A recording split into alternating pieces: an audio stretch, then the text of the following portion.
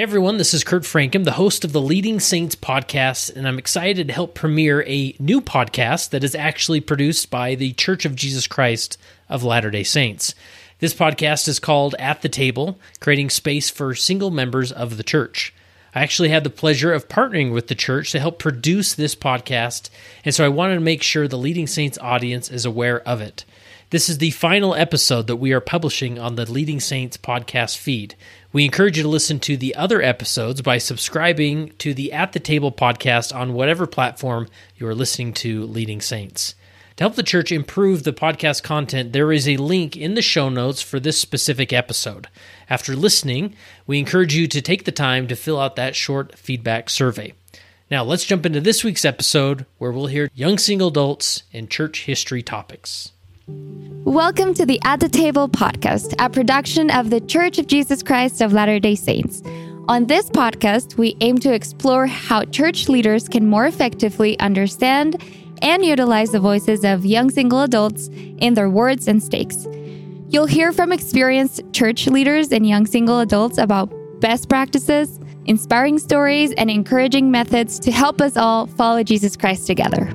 My name is Cami Castrillon. I'm originally from Colombia. I was born and raised there, and I moved to the United States when I was 16. I moved to the big city of New York, and that's where I joined the church. And then soon after, I served my mission in Riverside, California. Then after my mission, I moved to Utah, and I've been here ever since. I love dancing, especially salsa, hiking, baking, and I am thrilled to be part of this amazing podcast, At the Table. I'm Jared Pearson, and I have the pleasure to be a co-host on the At the Table podcast. I'm currently in Provo, Utah, but I was born and raised in Livermore, California, right outside San Francisco, California. I ended up serving my mission in New Hampshire, the New Hampshire-Manchester mission, and some of my favorite things are playing pickleball, tennis, or staying inside playing some board games or reading books as well. And I'm just really excited to be part of this. Welcome back to the At the Table podcast. I'm here with Jared. Hey, how's it going? Great. And we're here with Claire and Matt. Welcome, Claire and Matt. Hi, happy to be here. Thank you. We're going to start with just getting to know you. If you can tell us about who you are and what you do. We're talking to church historians here, and we're excited to learn more about what you do. Well, I'm Claire Haney. I'm an associate historian with the Church History Department. I've been there for a little over 4 years. My background is in history from BYU and a master's degree in history from Oxford University. I've been with the Church History Department ever since I graduated. Very cool. What about you, Matt? I'm Matt McBride, and I'm the Director of Publications for Church History. I'm a historian. I went to graduate school up at the University of Utah, and I've worked at the Church History Department for about 12 years and love it. We work on the Joseph Smith Papers. We work on Saints, which is the church's official history, the 4-volume history. And it's just a really great place to be. So we're here today, and we're talking in the context of YSAs and YSA leaders. And we kind of just wanted to outline what are we hoping to accomplish here today in talking about church history or other topics as well. Well, as a member of this demographic, as a YSA myself, I would say I have a lot of close friends and family members who have struggled with church history questions and have not always known how to find the right resources and have not always been met with empathy and with understanding as they've brought those questions to leaders in the church. So what we're hoping to do today is provide some helpful tips and guidance of how to help leaders and those they lead to feel like they have access to the resources that they need to find answers to their questions. Maybe add that all of us, maybe in one way or another, have experienced something traumatic in our lives. And it certainly can be traumatic sometimes to discover something about church history that maybe troubles you or something you didn't know about and it's new. But one of the most important things that somebody who's had that kind of an experience needs is a nurturing relationship to help them through it.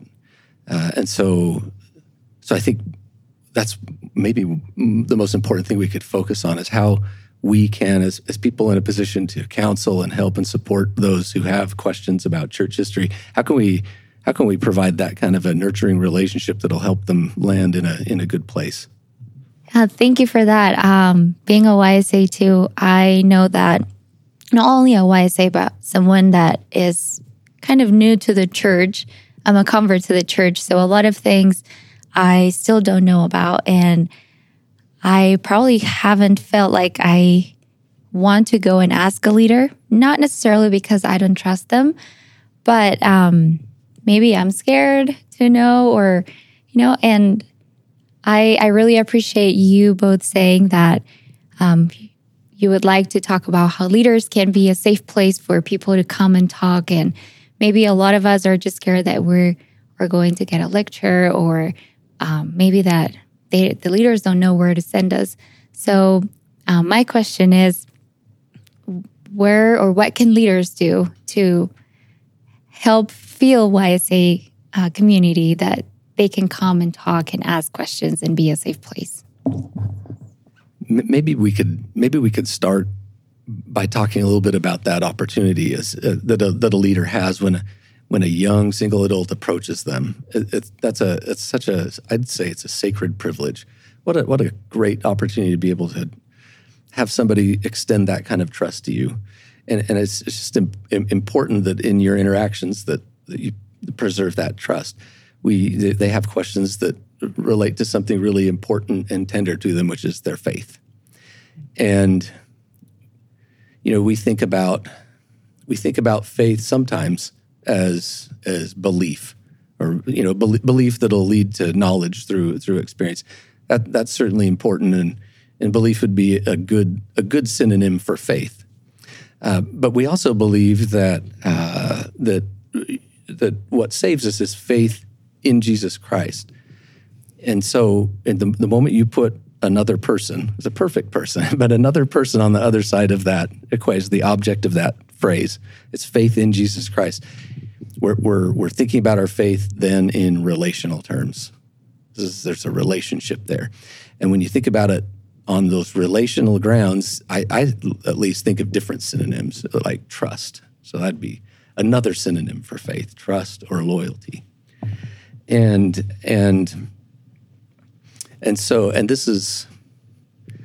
this is of course something that's important that we can help teach as we go along, that our faith is in Jesus Christ, and that we trust Him, and He's thoroughly trustworthy. And so even if we're having questions about a church policy or a church history question or something, Jesus Christ is always a safe place of retreat for everyone, and that's a relationship that we can always cultivate with full trust. But this idea of faith as trust and faith as relating to a relationship is important in the way that we counsel people as well.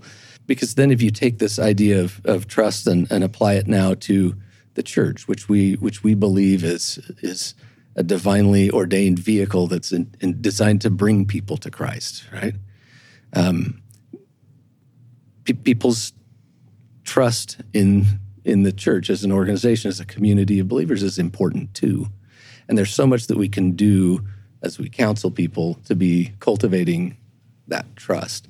And that's a different kind of mindset. If you're entering into a situation where you're counseling or talking to someone and you're thinking about, what can I do to engender trust? What can I do to build a relationship of trust? That's a different mindset than, how can I answer the questions or solve the problems or fix this or get them to stop worrying?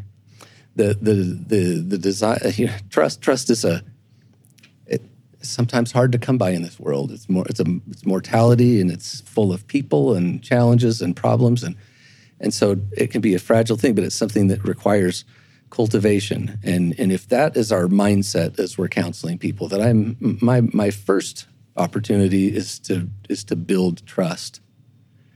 That changes the equation and the perspective. And it's gonna, if we can start there, it's gonna prevent some bad behaviors, like trying to go in and just tell them to stop worrying or fix them, so to speak, or give them a quick maybe a simplistic answer to a question that doesn't satisfy them. That's not what we're about first and foremost. Ultimately, we want people to get there. We want them to be able to believe in and understand, have that testimony of the plan of salvation of Jesus Christ, of all of the things that are so important to us.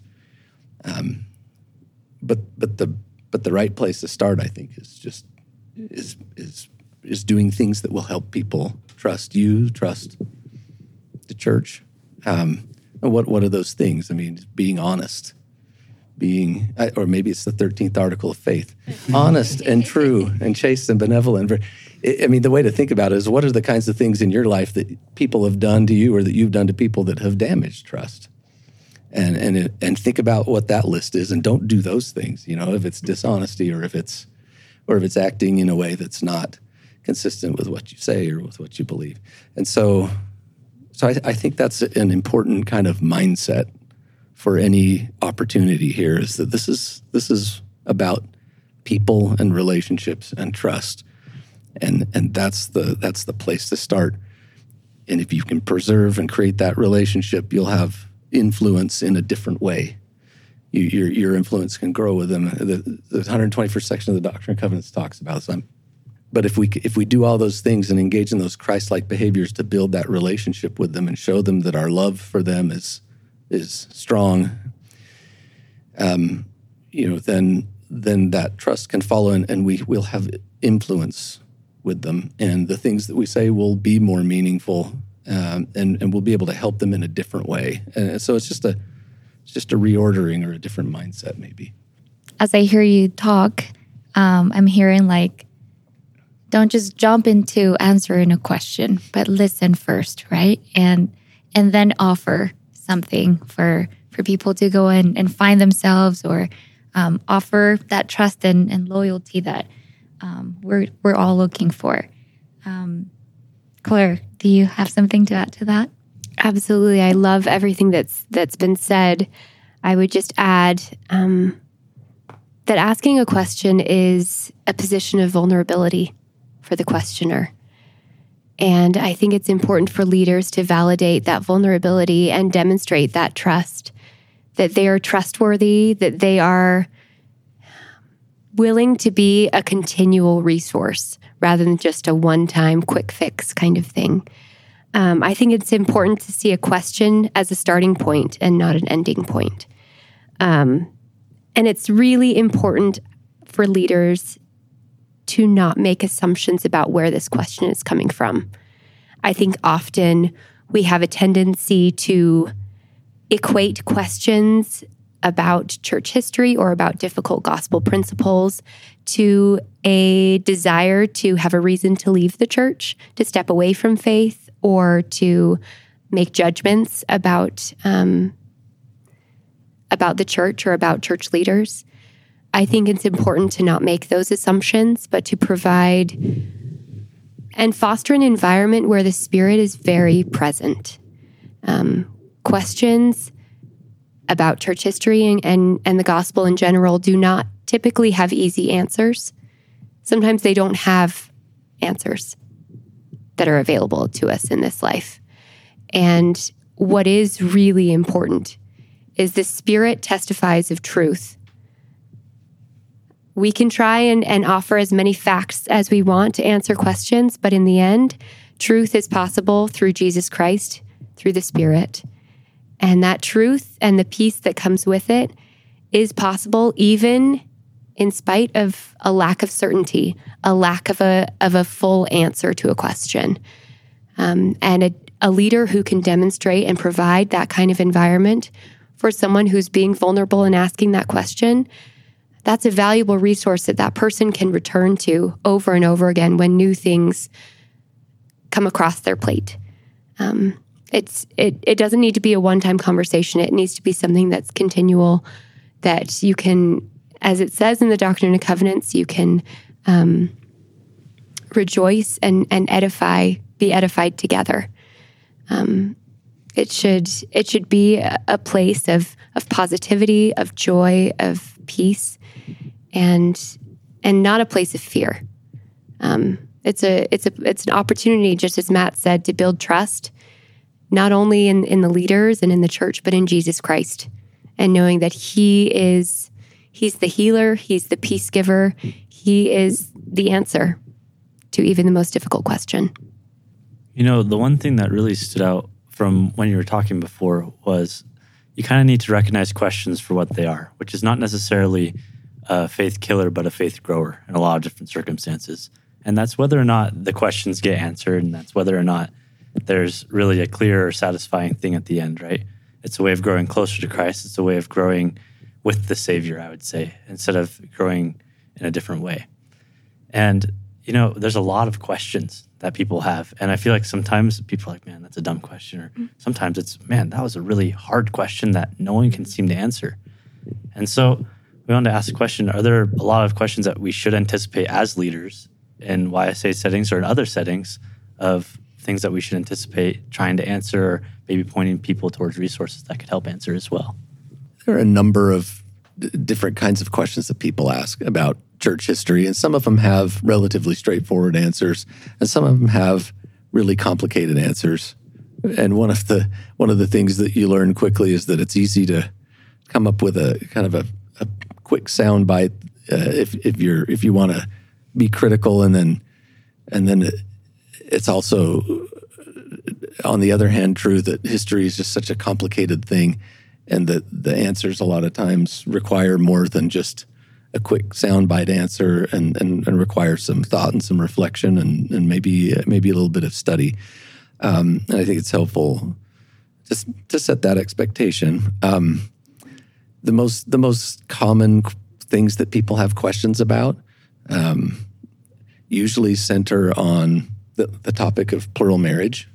I think there are a fair number of questions about plural marriage, how it started and why it started the way it did, and what it was like to live under those circumstances, and how did it end, and and so there are a whole series of questions around that, and that's a fairly common thing, and one that's it's this set of questions again for which there are easy answers to a few things, and some of them are just challenging to us, to our sensibilities, to us even as historians, because there aren't as many sources as we'd like to help us to understand everything we want to know. What else, Claire? I would say questions about translation, whether it's the process of the translation of the Book of Mormon by the prophet Joseph Smith, whether it's about the Book of Abraham, the Bible translation, just that whole process of how did we get the scriptures? How is revelation received? Seems to be a question that's on a lot of people's minds. Another one that does not have easy answers is questions around the priesthood and temple ban, and race restrictions on the priesthood and temple participation. And one of the things that's important to know is that these are questions that have been around for a long time. They've been studied really thoroughly. Frankly, this is something the church has made a substantial investment in it, and this is a lot of the work that we do in our department, is trying to make sure that we understand these questions as thoroughly as we can, so we can give the most informed and the best answers that we can. And so for this set of the most common questions that people are going to have about church history, the church has produced resources that can be helpful to you as a leader. They can be helpful things to point young adults and others that you may be talking to as a part of their quest to try to get answers to those questions.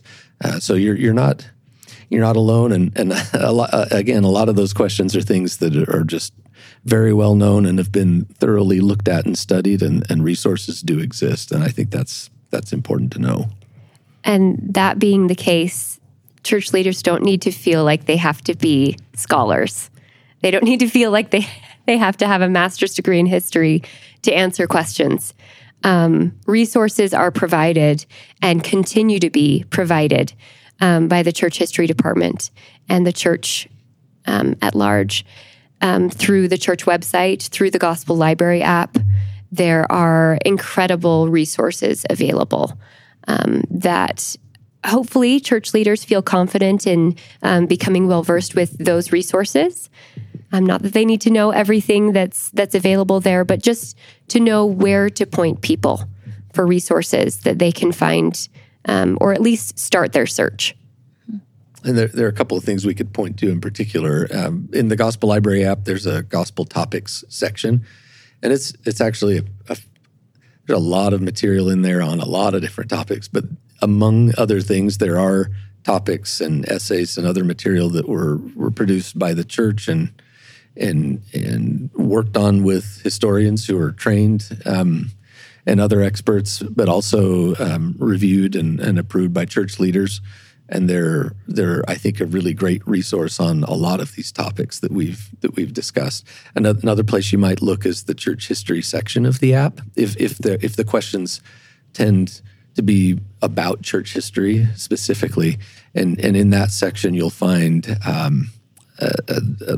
a series of church history topics that deal with a few other relevant questions that people have about our history, as well as, of course, as things like saints, which is a great place to start. And one of the things that happens when people start to get church history questions on and read about certain things online is you kind of go down this rabbit hole and you get this question and that question.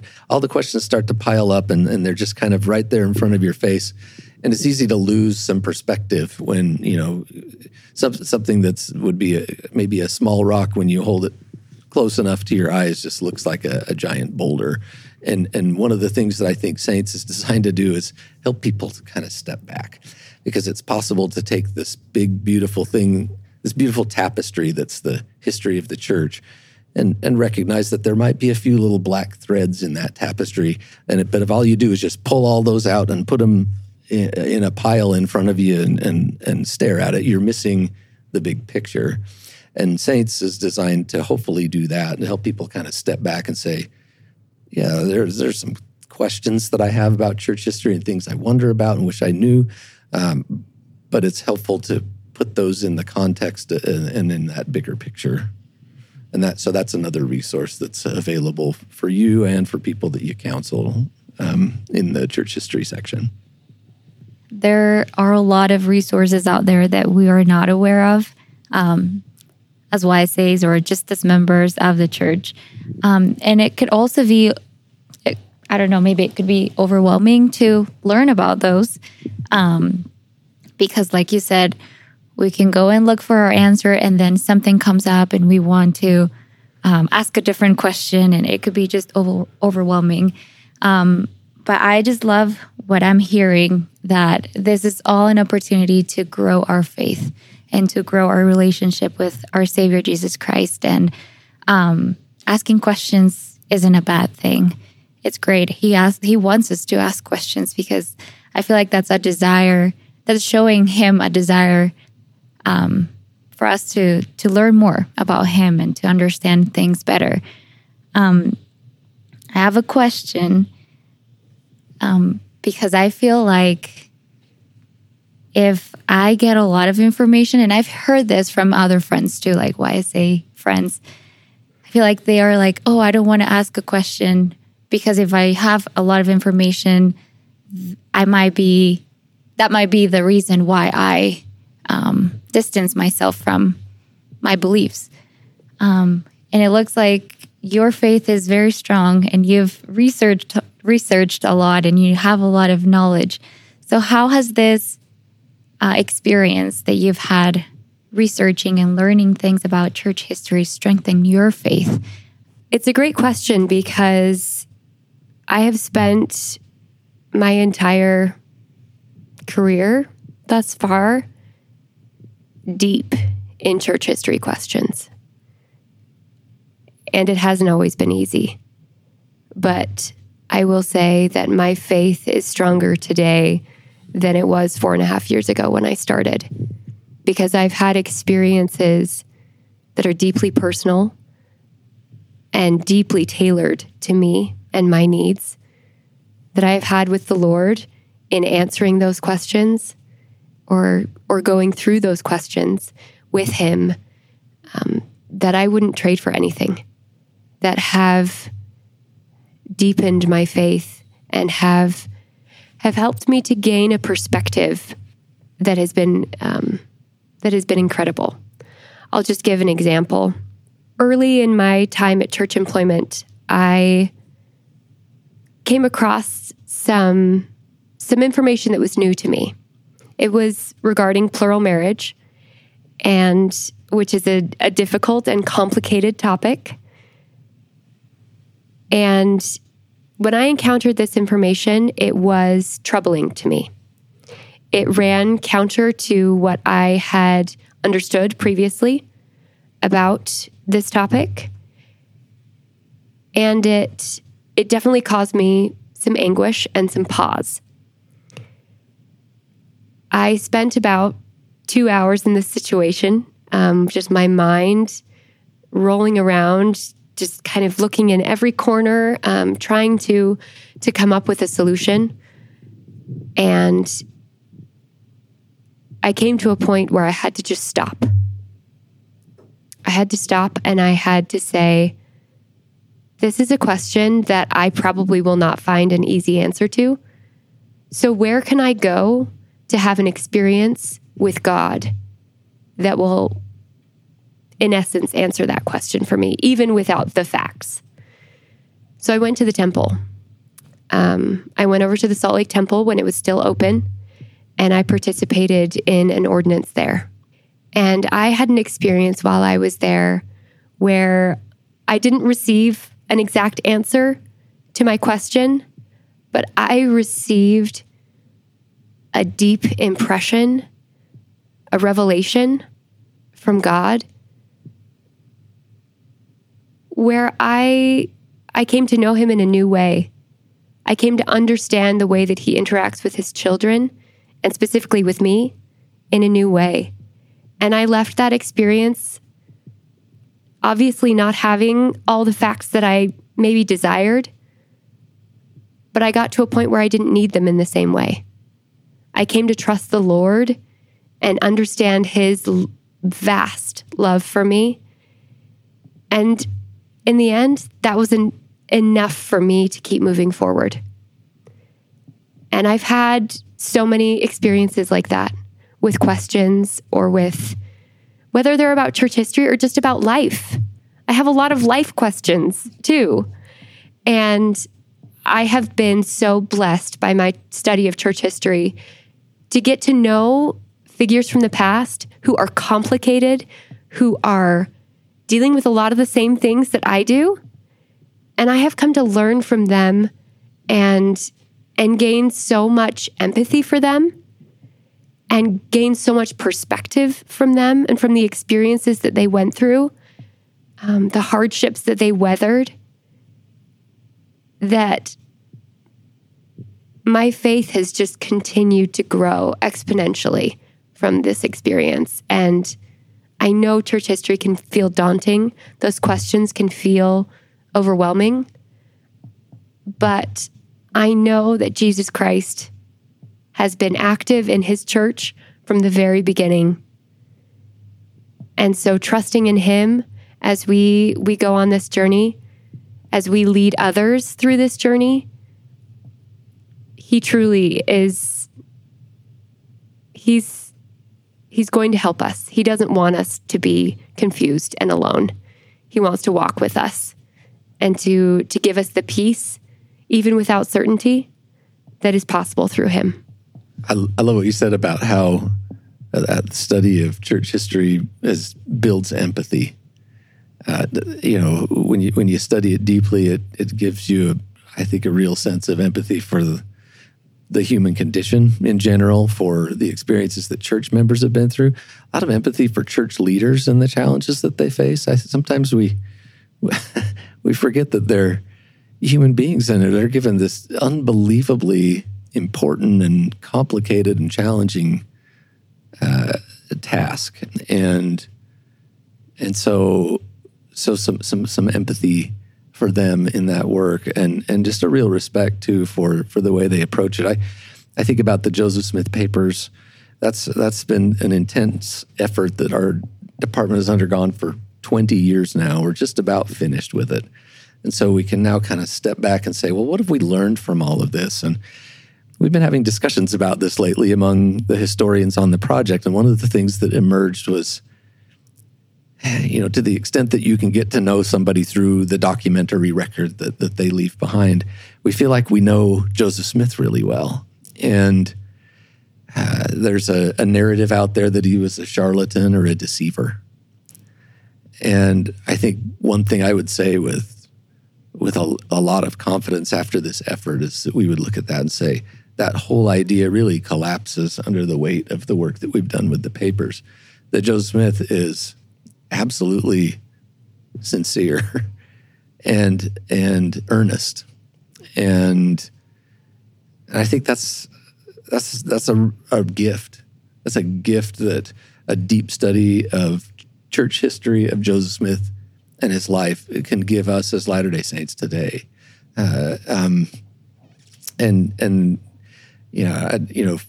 me personally, I love spending time with these people from the past and seeing their faith and seeing how God works with people, usually in really subtle ways. We love the big miracles and the parting of the Red Sea, but for me, the thing that I guess my study of church history has helped me appreciate in a different way is just how gently and how subtly God works in the world with his children. And sometimes it's a little prompt or a whispering, and somebody does something and acts on it, and that starts something. And you see this happening thousands and millions of times over, and the cumulative effect is just huge.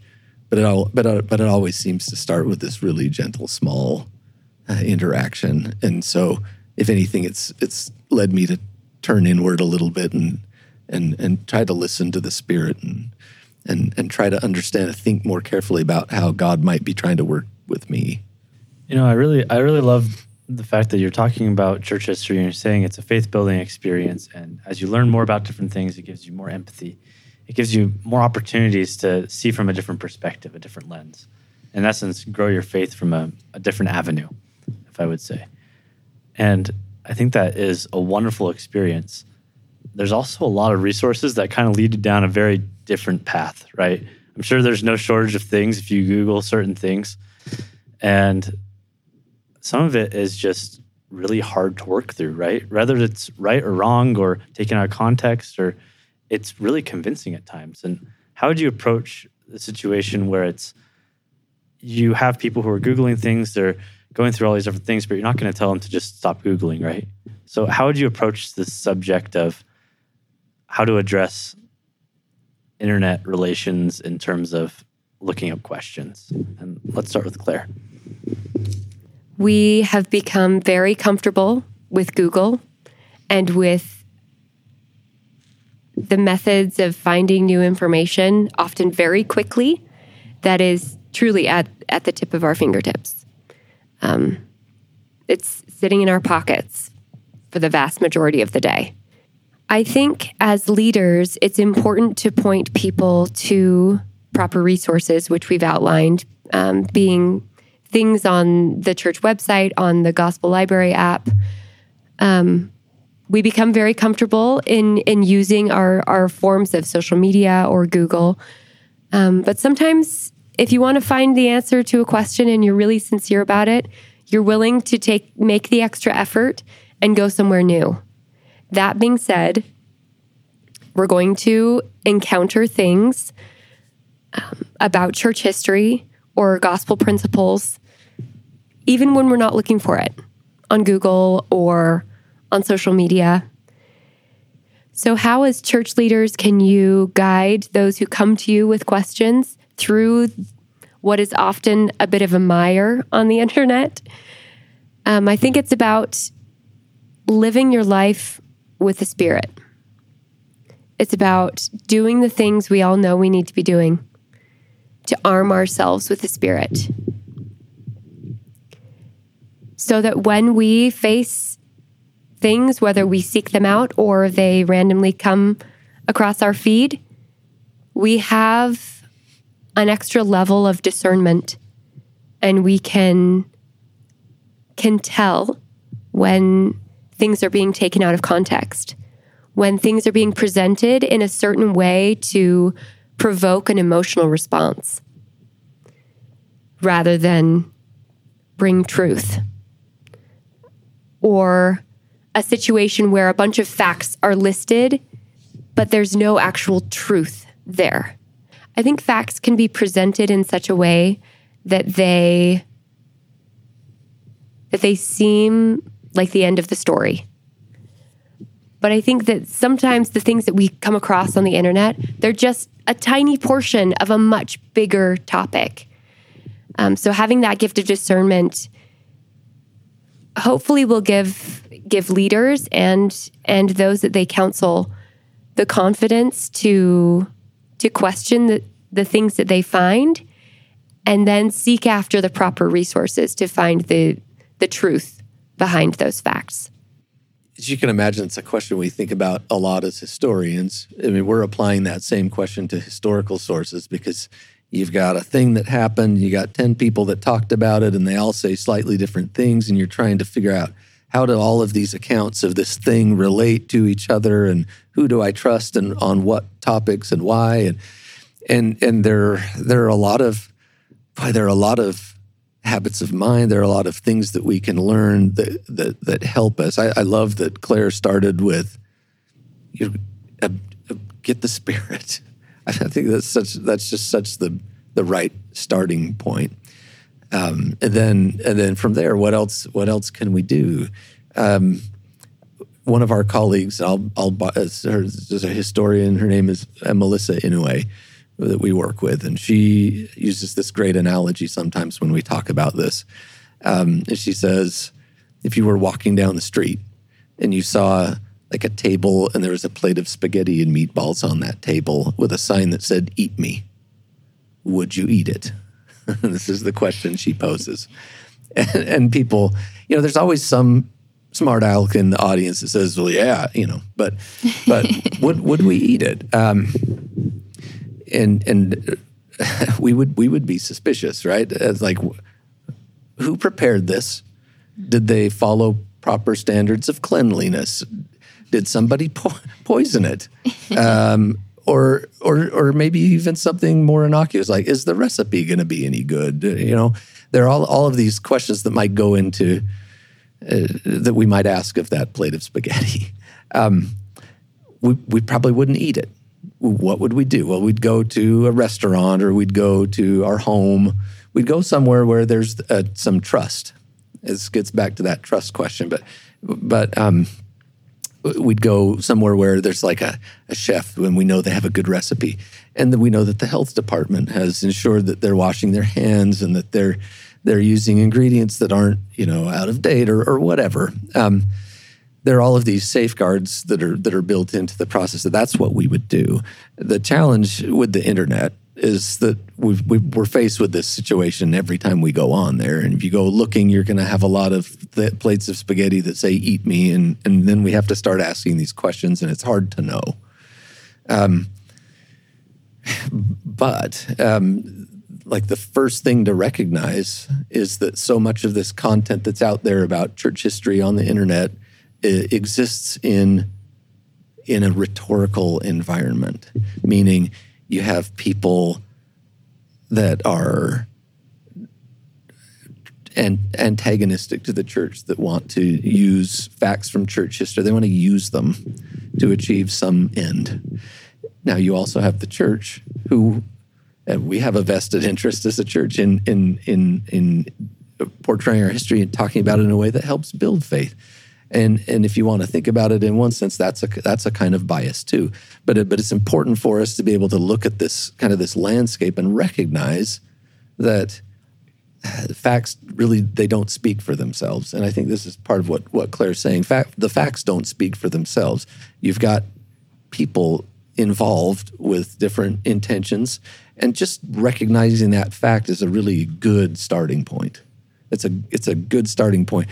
Now, when we do historical scholarship, our project, in some ways, if you want to think about it this way, would be to try to account for or take bias out of that process by comparing sources against one another and applying these methodologies that historians use to try to say, what makes a resource reliable and in what ways on which questions.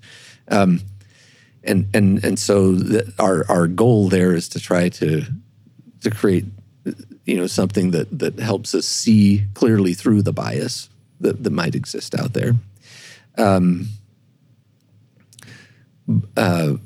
Whereas I think frequently when you encounter antagonistic information on the internet, you have to recognize that they're pouring a lot of bias into the conversation, and it's, if anything, it's going to make it more challenging. And this is why, as historians, we would say there are a couple of places a couple of things we could do.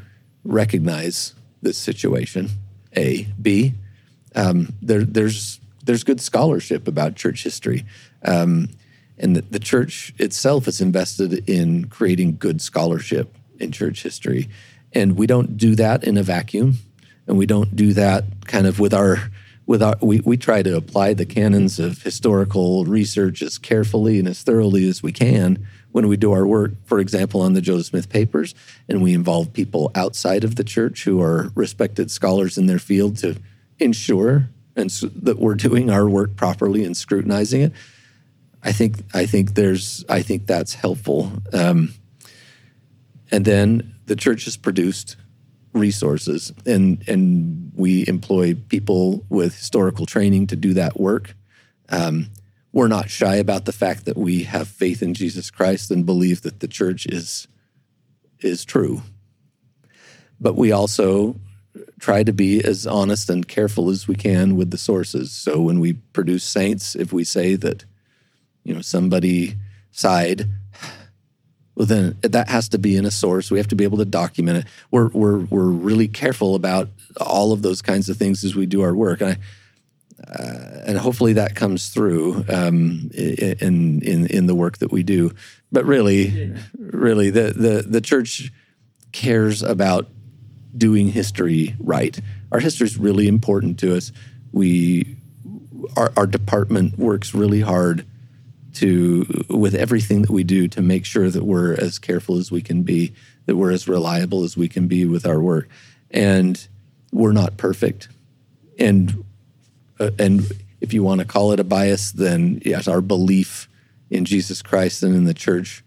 But I mean, at the same time, I think I can say unequivocally that we are more careful than most of the material that you will find about church history on the internet.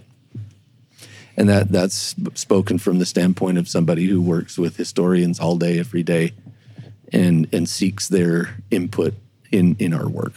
I'm really grateful for you, for your knowledge, and for all the things that you've shared, because I personally feel more comfortable to go and research and ask questions, because we are told in the church, ask and you shall receive, or ask of God if you lack wisdom and he'll give it to you. And a lot of times we go to God and we ask him questions and we do receive answers. But that also entails that we need to do our part, right? Joseph Smith had a question. He went to different churches. He went and asked God. He read the scriptures. He did his part. He did his research. And with this spaghetti situation, I feel like when we're in that situation, we're not hard on ourselves when we're like, should I not? Like, it's okay to have those questions about things in life and the gospel, but that's just part of our learning process on this earth, and I'm grateful for that. And I loved how you both talked about kind of like preparing ourselves before we go and ask questions. Bring the Spirit, have the Spirit with you, or say a prayer. Is there anything else, any other advice that you would give people that are wanting to ask questions? How can they prepare better before they ask the questions? And leaders, how can they prepare to help answer those questions? I think it's really important for those asking questions and for those receiving the questions.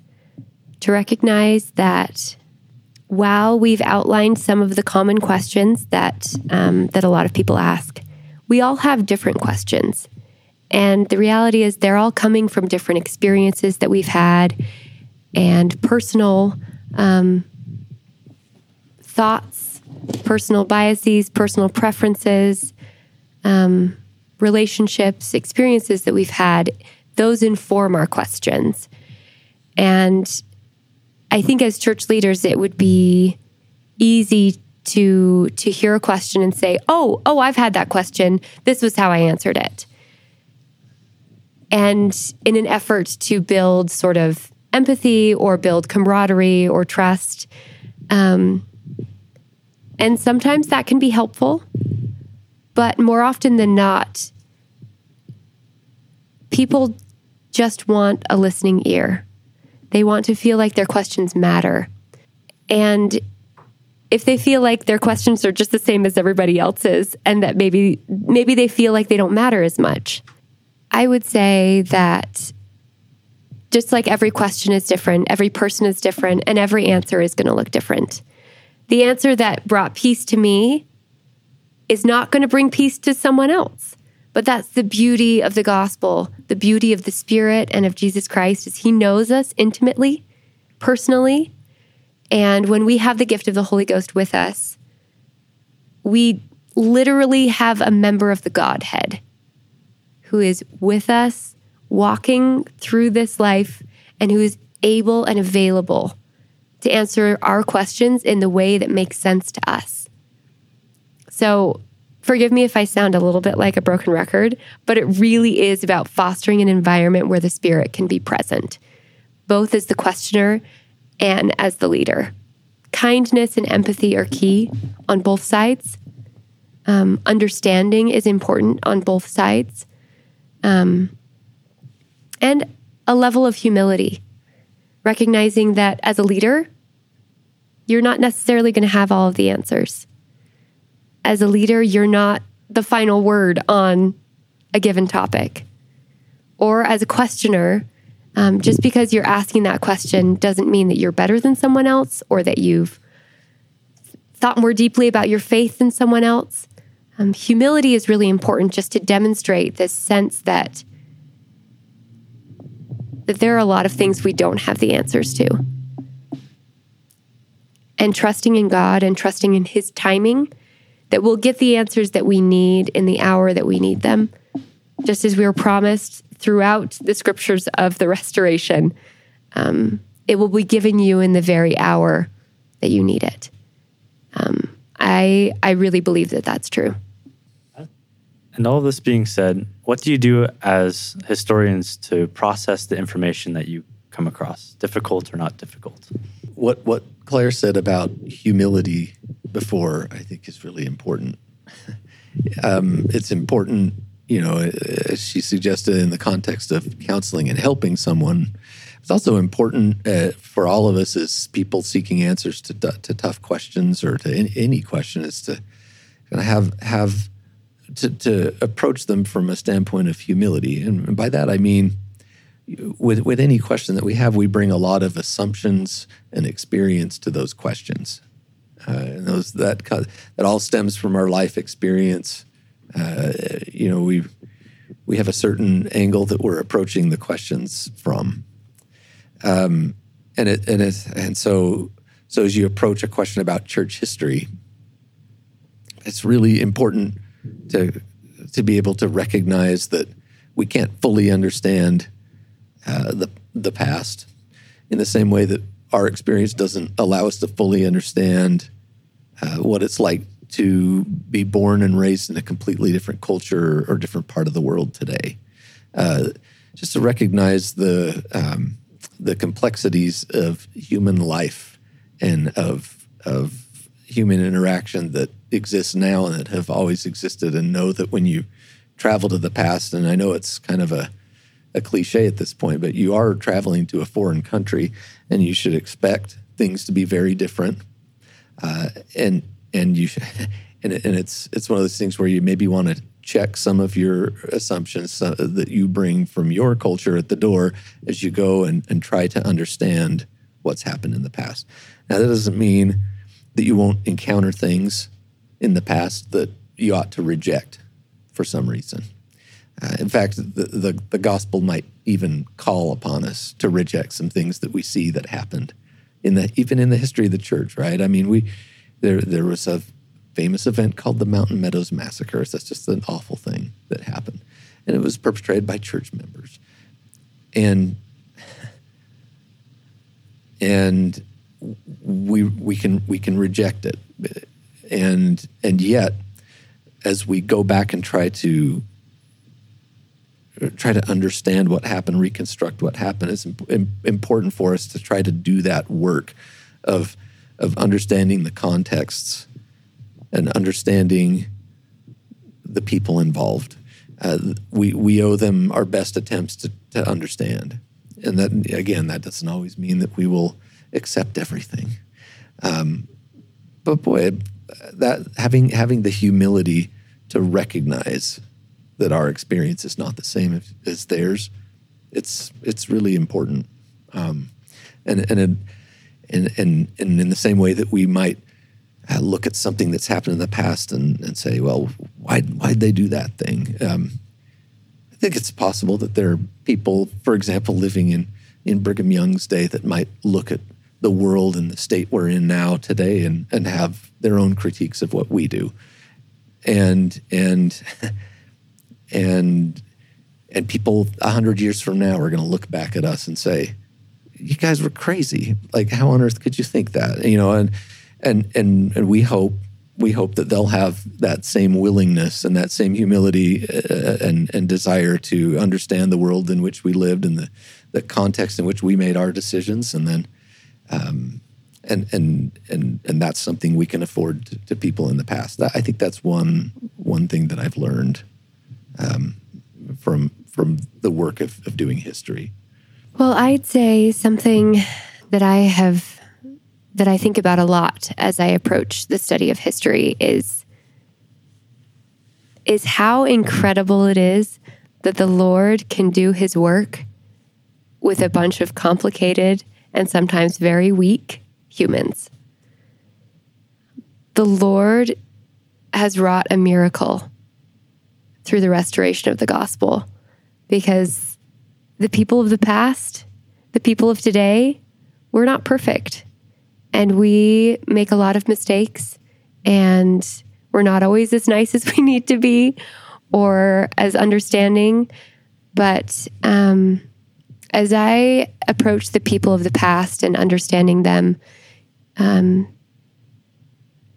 I just have so much love and so much gratitude for the sacrifices they made so that I could have the fullness of the gospel today. I think specifically about my ancestors. I have ancestors who all crossed the plains as pioneers, and that legacy of faith is something that I hold very dear. But whether that's in your ancestry or not, it's a part of your spiritual DNA. It's a part of all of our spiritual DNA as members of the Church of Jesus Christ of Latter-day Saints. We are a people of faith. We're a people who face incredible odds, incredible trials, and we come through it stronger. And I am just so grateful for that heritage. And I think even with the tough questions of the past, even with the things that don't always sit easy in my mind, the many unanswered questions that even I have today, I just feel this well of gratitude for the sacrifices that people like Joseph Smith, Brigham Young, Emma Smith, Jane Manning, Eliza R. Snow, just incredible people who sacrificed everything for the cause of Christ. Their faith, their tenacity in the face of incredible difficulties strengthens me to the point where I can feel peace regardless of fully understanding everything. That's a tool. That gratitude for them has become a tool that I cling to when there are things that are difficult to process. And I'm just so grateful for them.